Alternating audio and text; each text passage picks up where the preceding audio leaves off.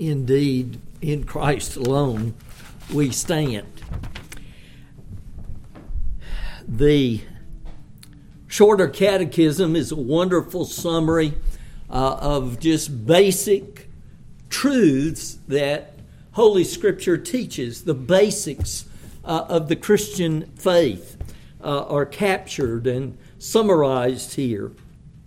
And again, I would encourage you to look up these Scripture verses this afternoon and during the coming week. It would be a wonderful tool that you could use for family worship. Just pick one of these passages to read each evening after supper. You can, before you go about the rest of the joys of the day, just pause as a family and just read this portion of Scripture. Well, here we talk about now the benefits that believers receive from Christ at the resurrection. The last time we looked at this, we talked about the benefits that believers receive immediately upon death. But God doesn't just love our souls. He loves our bodies as well. He loves the whole person. And when the resurrection, when Jesus comes again, there are wonderful things in store for those who are trusting in Jesus in this life. What benefits do believers receive from Christ at the resurrection? At the resurrection, believers being raised up in glory shall be openly acknowledged and acquitted in the day of judgment, and made perfectly blessed in the full enjoying of God to all eternity. Wow. Just think about Jesus owning us and saying, Father, that one belongs to me. Welcome home. And we will enjoy being in the bliss of God's presence for all eternity. Oh, what a wonderful Savior we have, our great God. Well, we want to turn together in God's holy word today. We're going to look at the passage in 2 Chronicles tonight in chapter 20. We're going to be looking at what does revival and reformation look like. We pray for it. We say we need it. And tonight we're going to be looking at a passage that describes God's mighty work of bringing revival to a needy people. And that's a very, very timely thing. But the passage we're going to look at this morning, normally we've been doing 2 Chronicles in the morning and 1 Thessalonians in the evening. But this week and next week we'll switch that, and then we'll go back to having 2 Chronicles in the morning. But today, it's our joy to look together at 1 Thessalonians chapter 5, verses 1 through 11. And please give careful attention now to the reading of God's very word. Now concerning the times and the seasons, brothers, you have no need to have anything written to you. For you yourselves are fully aware that the day of the Lord will come like a thief in the night. While people are saying there is peace and security, then sudden destruction will come upon them as labor pains come upon a pregnant woman, and they will not escape. But you are not in darkness, brothers, for that day to surprise you like a thief. For you are all children of light, children of the day. We are not of the night or of the darkness. So then, let us not sleep as others do, but let us keep awake and be sober. For those who sleep, sleep at night, and those who get drunk are drunk at night. But since we belong to the day, let us be sober, having put on the breastplate of faith and love, and for a helmet the hope of salvation. For God has not destined us for wrath, but to obtain salvation through our Lord Jesus Christ, who died for us so that whether we are awake or asleep, we might live with him. Therefore, encourage one another and build one another up, just as you are doing. Amen. Thus ends the reading of God's very word. Let's pray. Lord, we ask that you would come by your Spirit and that you would open our eyes to behold your truth, that you spoke close to 2,000 years ago through your Apostle Paul in this portion of your holy, infallible, inerrant word, the Bible. We ask, Lord, that not only would we see and understand what you are saying, but you would write it upon our hearts, that we would love you, Lord Jesus, trust in you, and follow you. Capture us anew, Lord Jesus, with your grace and mercy and love. In Jesus we pray. Amen.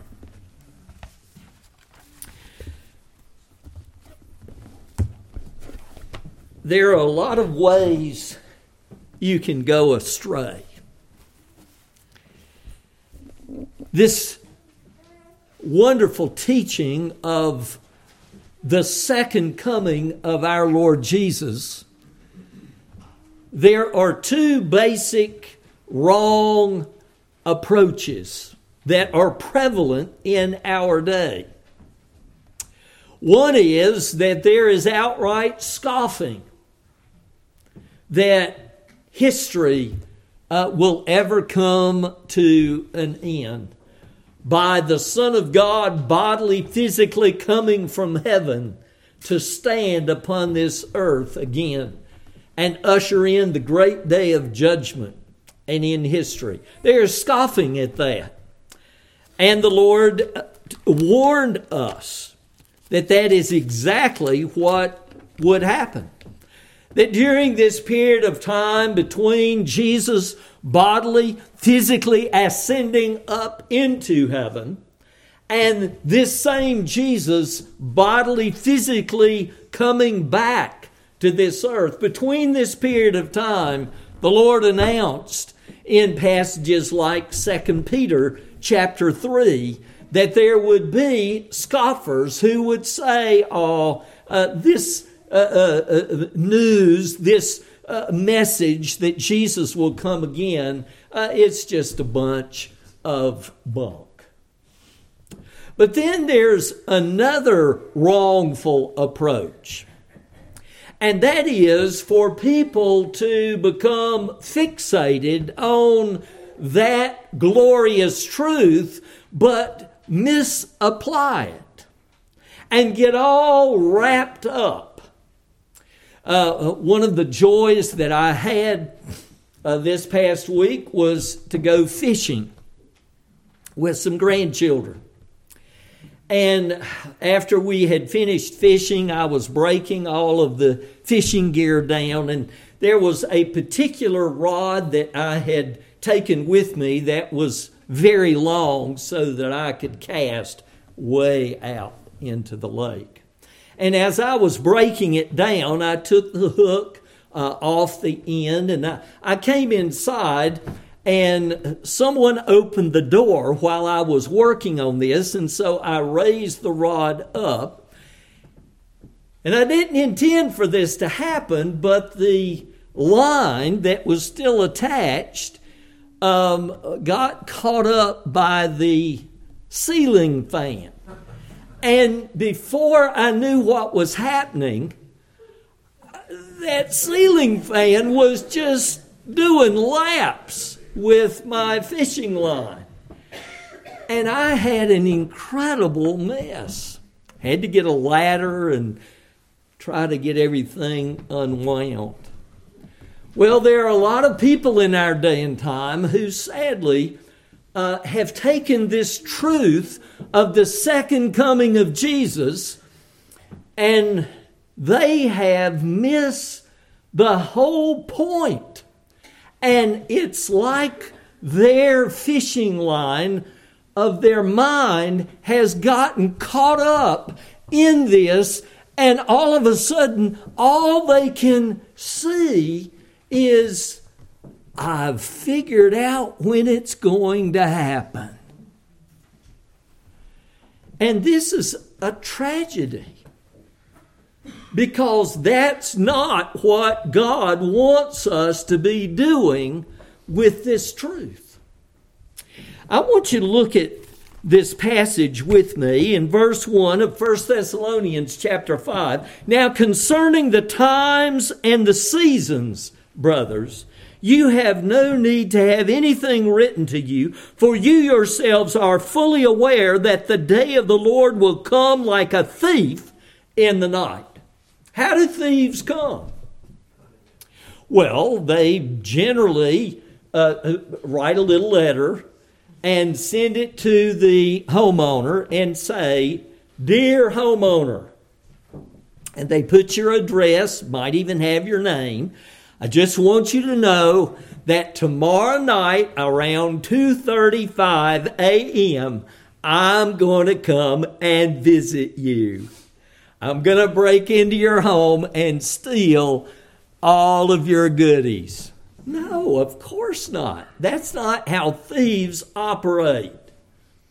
They come when you least expect them. They come unannounced. And so this is introduced in our passage of the Apostle Paul saying, now concerning the times and the seasons, brothers, you have no need to have anything written to you, for you yourselves are fully aware that the day of the Lord will come like a thief in the night. The Apostle Paul says, you've already been told that that's not what you're to do with this truth. Try to figure out when it's going to happen. Why is that? How were they fully aware? Well, it's because the Lord had announced it previously. For example, Acts chapter 1. Turn with me to Acts chapter 1. After Jesus had been raised from the dead, for a short period of time, 40 days, he appeared to various of the disciples. And as he would come and meet with God's people during that period of time, notice verse 1 of chapter 1 of Acts. In the first book, O Theophilus, I have dealt with all that Jesus began to do and teach until the day when he was taken up, after he had given commands through the Holy Spirit to the apostles whom he had chosen. He presented himself alive to them after his suffering by many proofs, appearing to them during 40 days and speaking about the kingdom of God.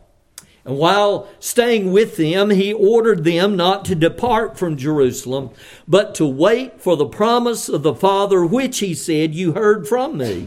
For John baptized with water, but you will be baptized with the Holy Spirit not many days from now. And of course, that great event is recorded for us in Acts chapter 2, when the risen, exalted ascended, seated Lord of glory pours forth His Spirit upon the church to empower the church to carry out the mission that God had given to us. In verse 6, so when they had come together, they asked Him, Lord, will you at this time restore the kingdom to Israel? Jesus is now the time when you're going to cause the people of Israel, the physical descendants of Abraham, to repent and turn back to the Christ. And notice what Jesus said to them in verse 7. He said to them, it is not for you to know times or seasons, the exact same words. He said it's not for you to know God's timetable.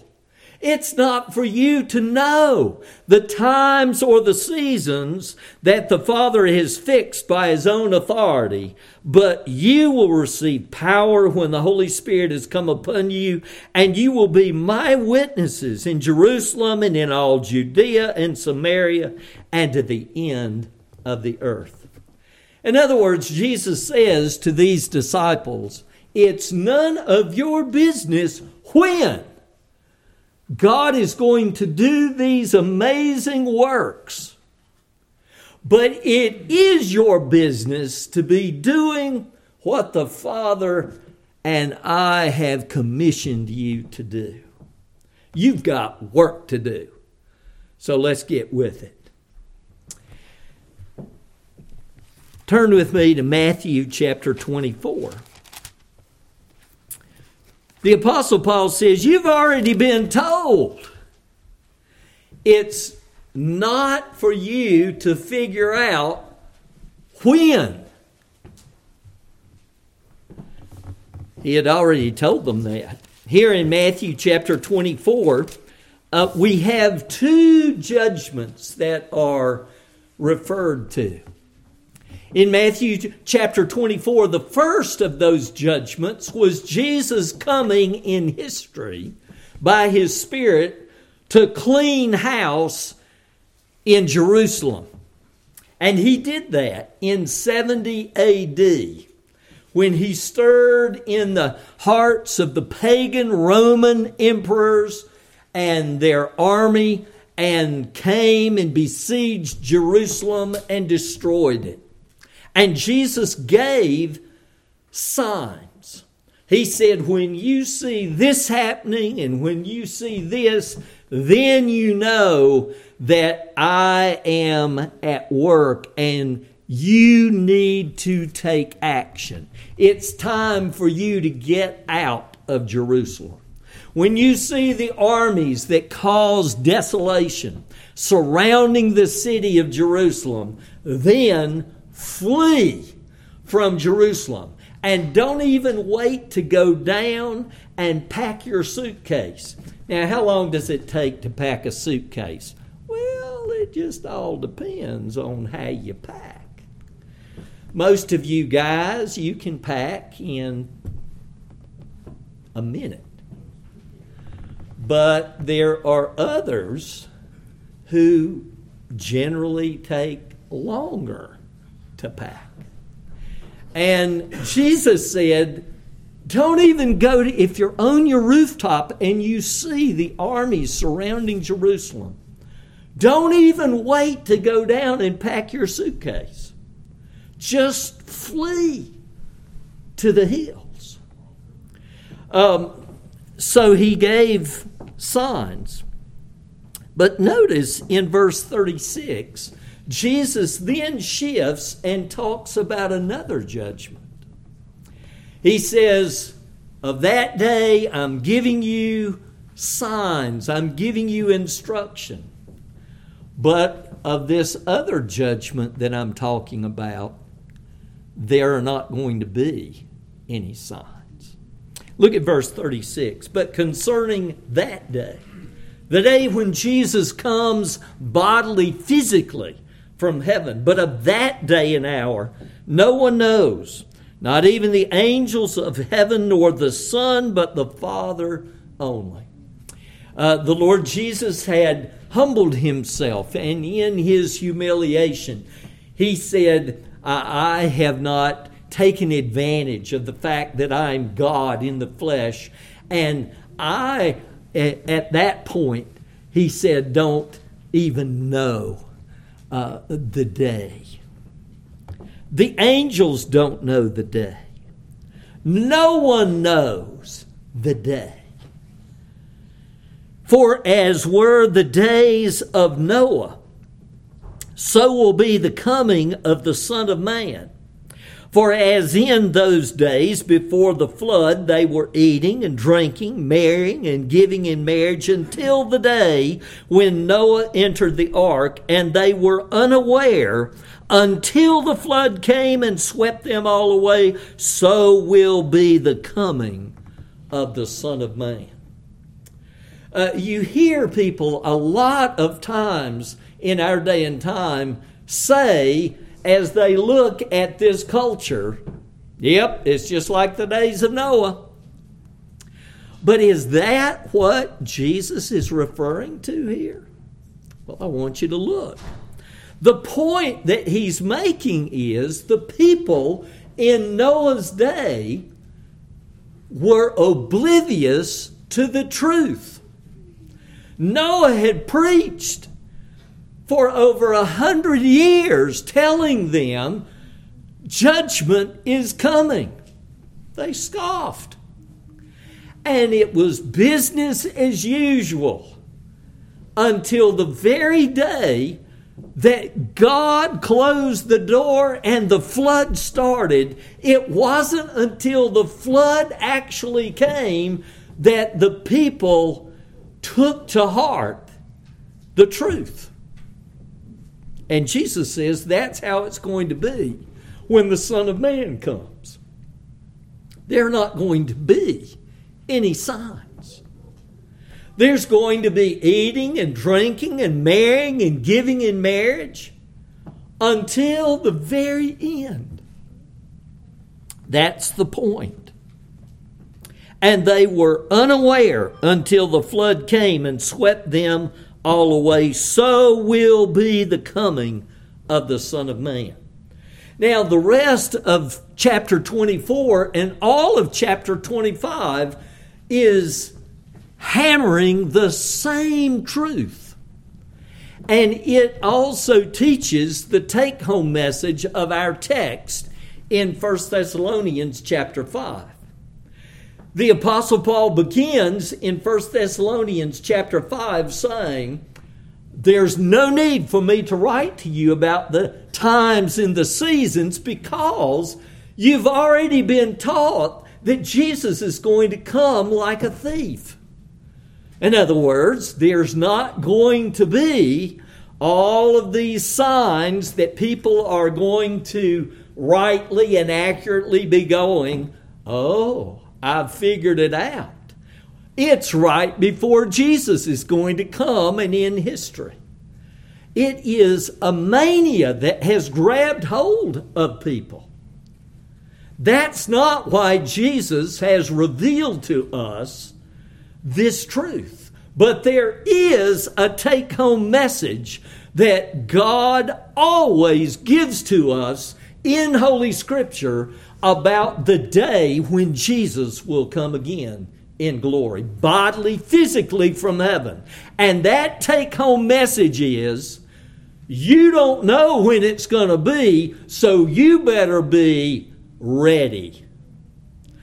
By doing the will of King Jesus day in and day out.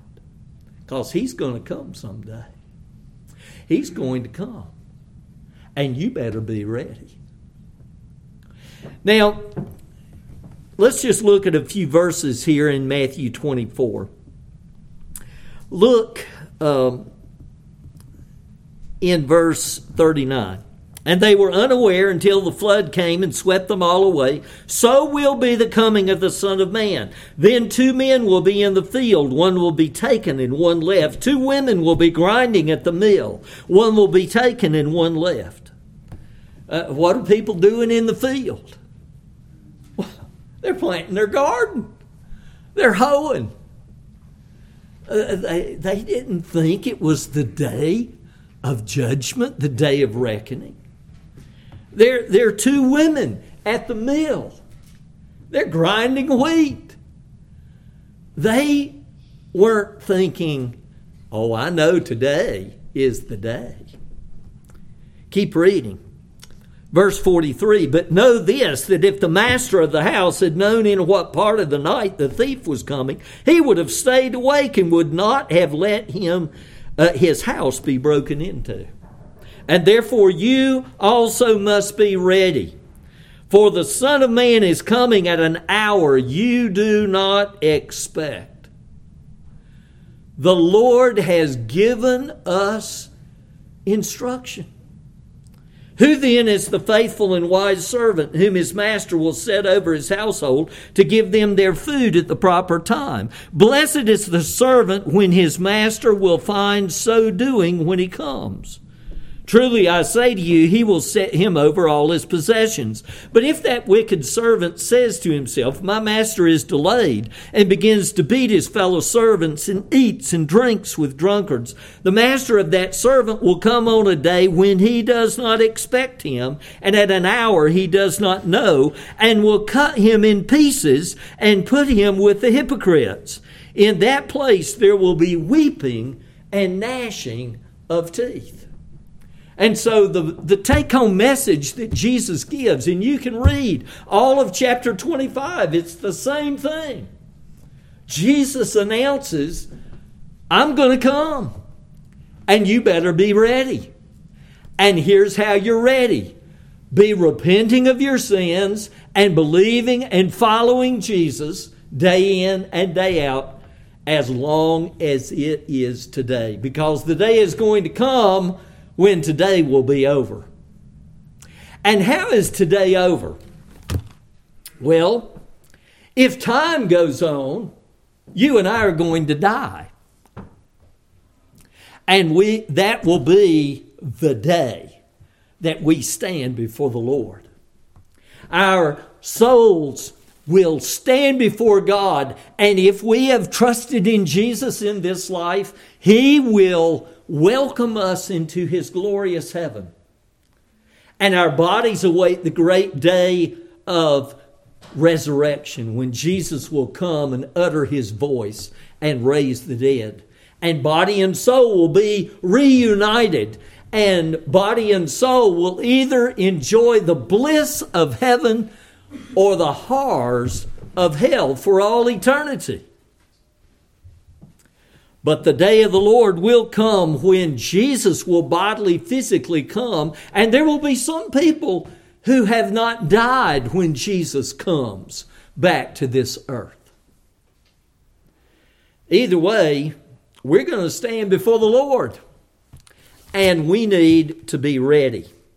And so that's what the Apostle Paul now drives home. Let's look at one other passage in 2 Peter chapter 3. We made reference to it earlier before we go back to our text. I want you to see, and I challenge you, everywhere the coming of the Lord Jesus is referred to in the Bible, it always includes this message.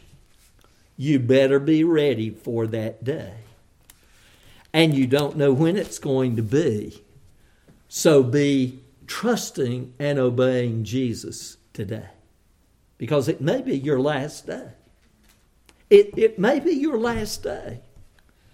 When people get in a car to go on a journey, they never think, I'm probably not going to make it to my destination. But sometimes that's what happens. Oh, we want to be found doing the King's business when He comes for us. We want to be found honoring Him in what we're thinking and what we're saying, how we're treating one another in our homes, in our church family, in the workplace, how we're living. Are we doing the King's business? Look at 2 Peter chapter 3. We read in verse 8, "But do not overlook this one fact, beloved, that with the Lord 1 day is as 1,000 years, and 1,000 years is 1 day. The Lord is not slow to fulfill His promise, as some count slowness, but is patient toward you, not wishing that any should perish, but that all should reach repentance. But the day of the Lord will come like" what? "A thief. And then the heavens will pass away with a roar, and the heavenly bodies will be burned up and dissolved, and the earth and the works that are done on it will be exposed." That word exposed, it's the picture of purified. The Lord's going to send His cleansing, blazing fire and purge the universe of all of the effects of sin. Since all these things are thus to be dissolved, what sort of people ought you to be? Now, is the take-home message, so you better figure out the times and the seasons? Nope. You to be in lives of holiness and godliness, waiting for and hastening the coming of the day of God, because of which the heavens will be set on fire and dissolved, and the heavenly bodies will melt as they burn. But according to His promise, we are waiting for new heavens and a new earth in which righteousness dwells. Therefore, beloved, since you are waiting for these things, be diligent to be found by Him without spot or blemish and at peace.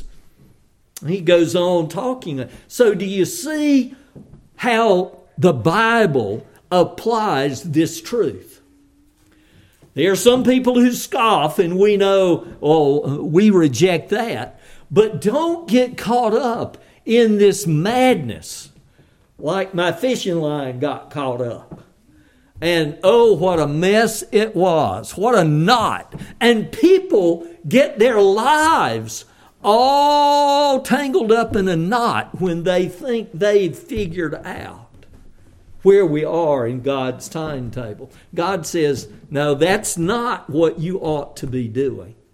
You just need to be doing the King's business every day of your life. In the morning, you get up and you say, Lord, thank you for this brand new day to serve you. And through the day, you seek to walk with Jesus. And at night, when you put your head on the pillow, you say, Lord Jesus, you're my Savior and my King. And I ask that you would forgive me for the things that have not been right with you this day. I want to be yours, and I want to honor you and please you. And so turn back with me to 1 Thessalonians 5. Now concerning the times and the seasons, brothers, you have no need to have anything written to you.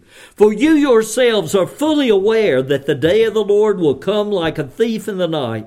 While people are saying there is peace and security, then sudden destruction will come upon them as labor pains come upon a pregnant woman, and they will not escape. There are scoffers who are going to scoff right up until the day when Jesus comes, and they will be destroyed. If you wait until that day, it's too late. If you wait to get in the courtroom, standing before the judge to try to get your defense attorney lined up, too late on that great day of judgment. But Jesus offers to represent us today.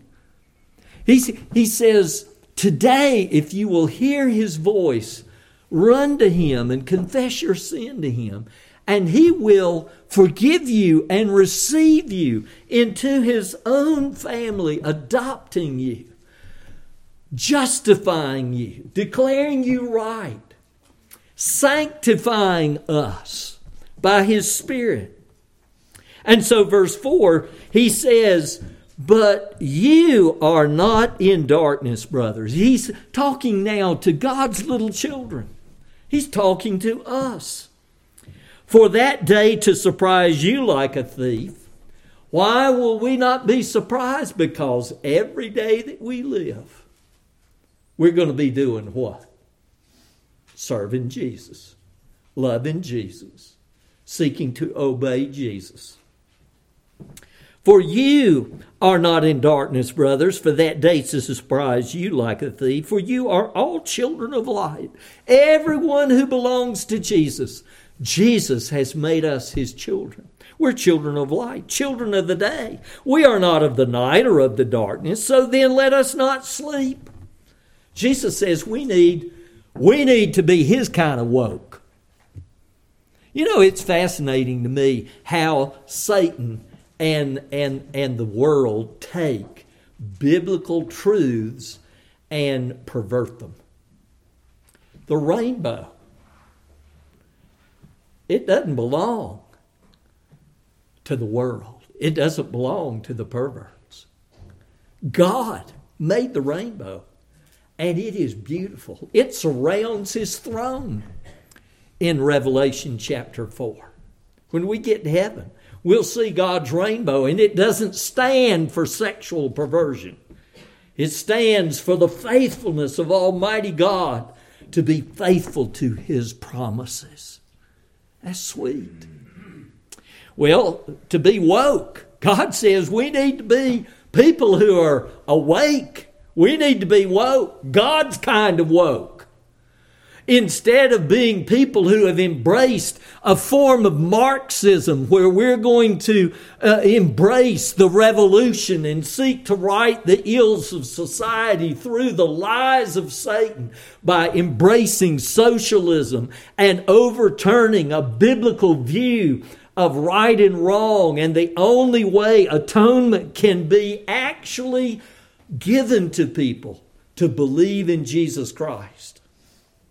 God's kind of being awake is to follow Jesus, to love him, to serve him, to walk in him and with him. So then let us not sleep as others do, but let us keep awake and be sober. I love this term, sober. It's a term that basically says that we are people who have God's harness on us, that we have God's halter on us. We're not just free thinkers or free livers, just doing our own thing, but we are being controlled by the love of Jesus. Jesus has captured us, and his mighty love is what harnesses us and causes us to want to think and do and be what pleases him. For those who sleep, sleep at night. Those who get drunk are drunk at night. What a contrast.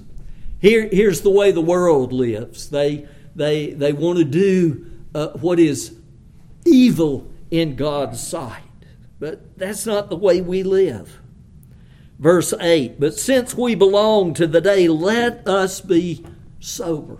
There's our word again. We've got, as 2 Corinthians chapter 5, for the love of Christ controls us. There's something that has captured us and delivered us from a life of rebellion and folly. You remember our call to worship this morning in Proverbs 9? Before we became Christians, we thought the woman folly sounded good. But now we listen to God's wisdom. We love Jesus, and we want to follow him. We want to honor him. We want to please him. In our own hearts, the way we think and live. We've put on the breastplate of faith. We've embraced Jesus and love. We love God. We love his paths. We love All that He says is true and good and right. We love being in His presence. We love gathering with God's people to sing His praise and to hear His word, His sweet gospel, even through pitiful vessels of clay. We want to know more of Jesus. And we have the helmet of hope, the hope of salvation. Here's this picture of doing battle with the realm of darkness, and Jesus has given us His armor. Onward, Christian soldiers, marching as to war with the cross of Jesus going on before. God has called us to be His mighty army, waging a spiritual battle, standing in the name of Jesus in our own hearts, lifting His banner, in our homes saying, we want to honor Jesus as husband and wife and parents and children and brothers and sisters. In our church family, we want to honor Jesus. We want to be His kind of church. And historically, God has given us a definition of what it means to be a man or a woman. God tells us who we are. It's who He made us to be. And there are two genders. And Jesus refers to that in Matthew chapter 19, quoting from Genesis chapter 1. From the beginning, God created them male and female. And God defines marriage between a man, a male, a husband, and a wife, a female, a woman. God tells us these things. And as children of light, that is how we think and live. We understand that we are fallen in Adam, the first man. Our parents, Adam and Eve, rebelled against God. And in the fullness of time, God gave His Son to be the Redeemer. And Jesus comes to redeem us as individuals and make us right again. And He is the one who alone can enable us to live together in families so that we have His blessing and smile and joy as we serve Him together. And a church family. God calls us to be a people who live according to Holy Scripture as a church. Historically, the church said that there were 3 marks that marked out a true biblical church. The faithful apostolic preaching of the gospel. In other words, if there's a group of people that calls themselves a church and the focal point of their life together and their worship is not the Word of God Almighty, the Bible, and the gospel revealed from Genesis to Revelation, they may call themselves a church, but they really aren't. The second mark is the faithful administration of the sacraments of baptism and the Lord's Supper. And that's according to what Scripture says these things are. Jesus has given us. And then the third mark historically was loving biblical church discipline. If a church doesn't nurture and care for and go after sheep that are straying, calling them back to the Good Shepherd. They may call themselves a church, but if they don't do what Jesus says a church ought to be doing, they're lying. And then there are 3 ministries of the biblical church. There's the ministry upward, where we gather to worship. And the focal point of a worship service is who? It is God. That we are to glory in who God is. That's what a worship service is. We're ministering, we're serving God Almighty. Sadly, in our day and time, so many so-called churches, the focal point of worship services is what? It's man. It's all man-centered. It's entertainment-driven. But God says no. A worship service, it's described for us all through the pages of Holy Scripture. It is us gathering together to meet the living God and to tell Him how great He is and how good He is and how much we love Him. And then there's the ministry inward of God's people.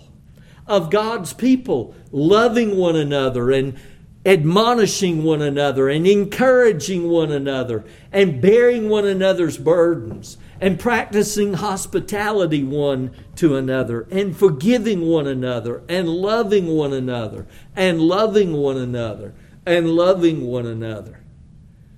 Living out the gospel in our life together.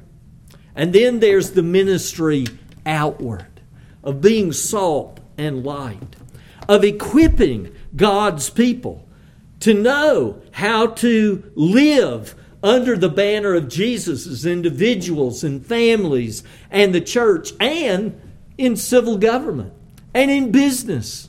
In every nook and cranny of life, God has given us His marching orders in Holy Scripture. That's what God says we're to be about doing.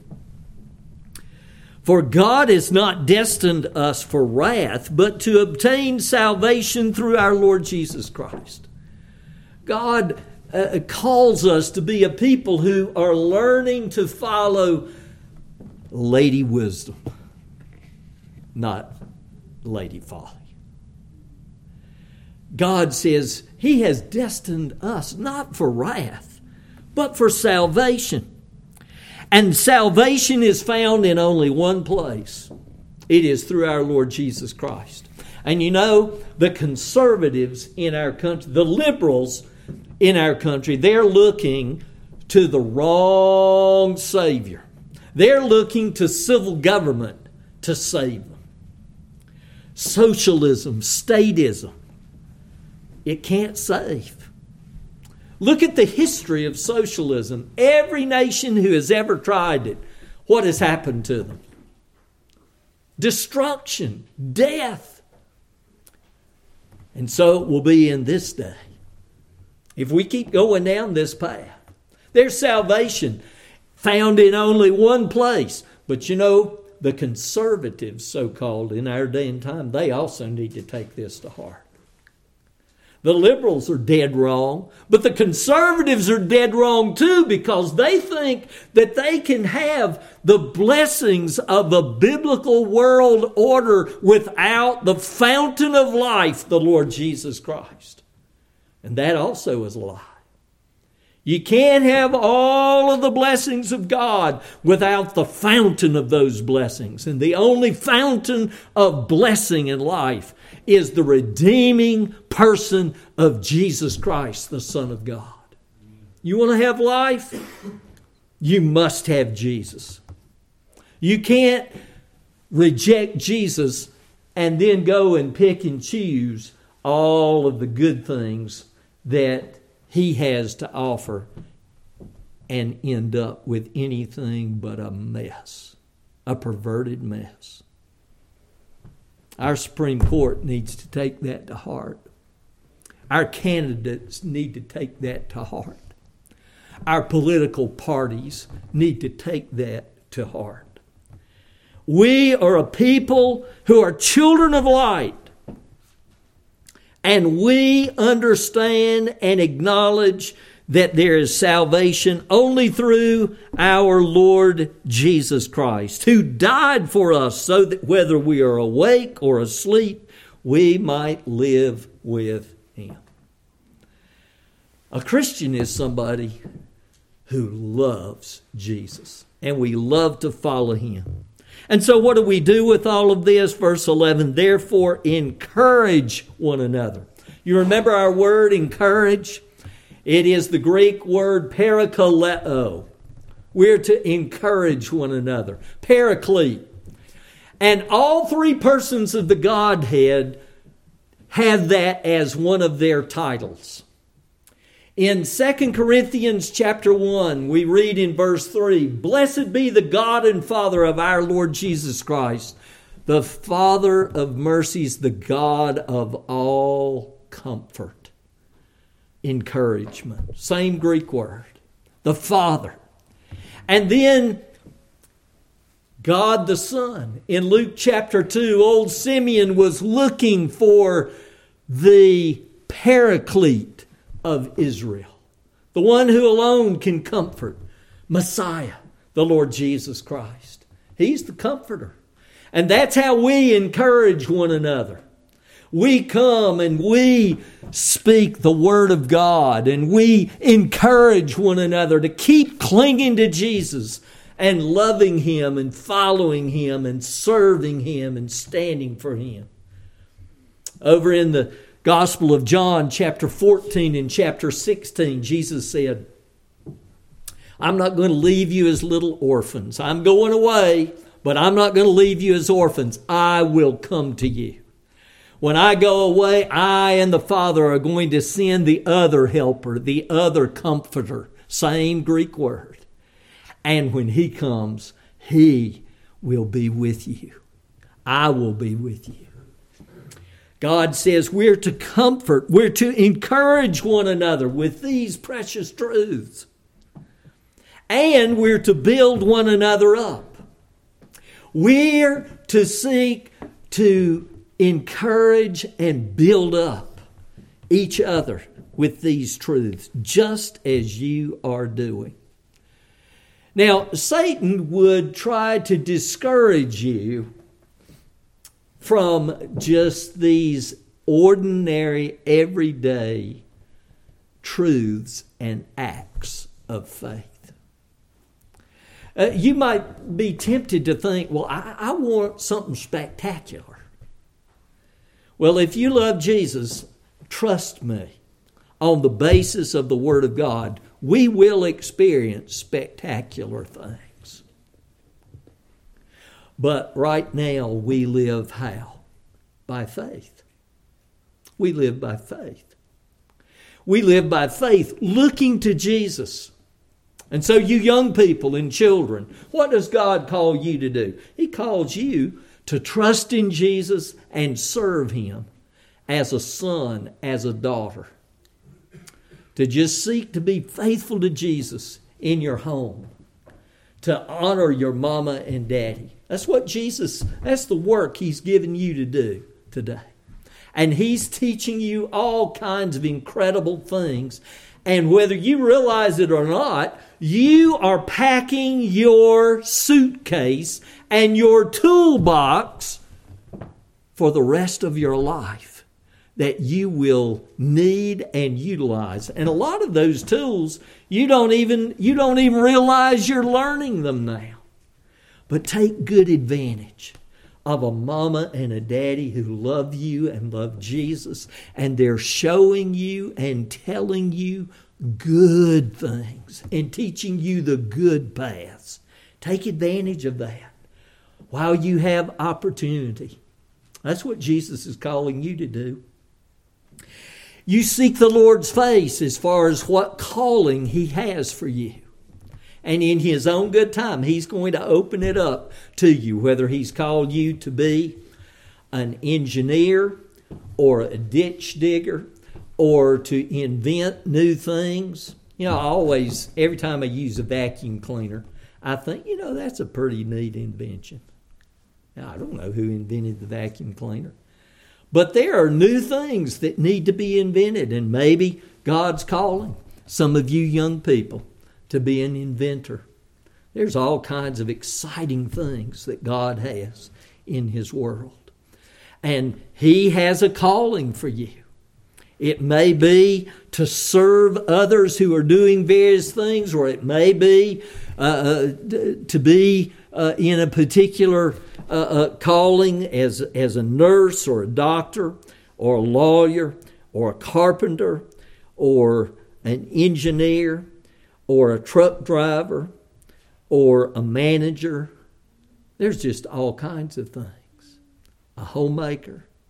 There are all kinds of exciting things. God says, encourage one another, build one another up, just as you are doing. Everyday life. Earlier in 1 Thessalonians, in chapter 4, we read, now concerning brotherly love, you have no need for anyone to write to you, for you yourselves have been taught by God to love one another.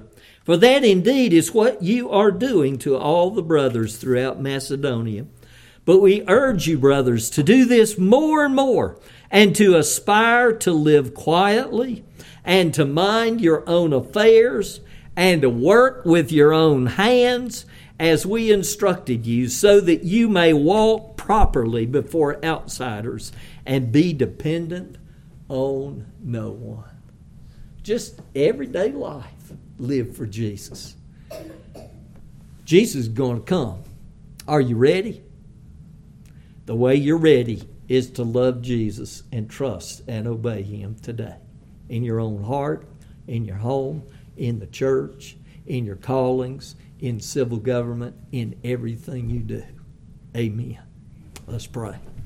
Father, write these things upon our hearts. Lord, don't let us get all wrapped up in trying to figure out the times and the seasons when you've told us not to do that. Oh Lord, but to take to heart what you want us to do with this truth, and that is to look forward to standing before you by serving you today. Give us grace to do that, Lord Jesus. Capture our hearts. Lord, bless the children and young people. Bless the couples. Bless us who are older. Lord, to follow you, Lord Jesus. You are worthy to be praised and loved. Bless now as we come to your table. In Jesus we pray. Amen.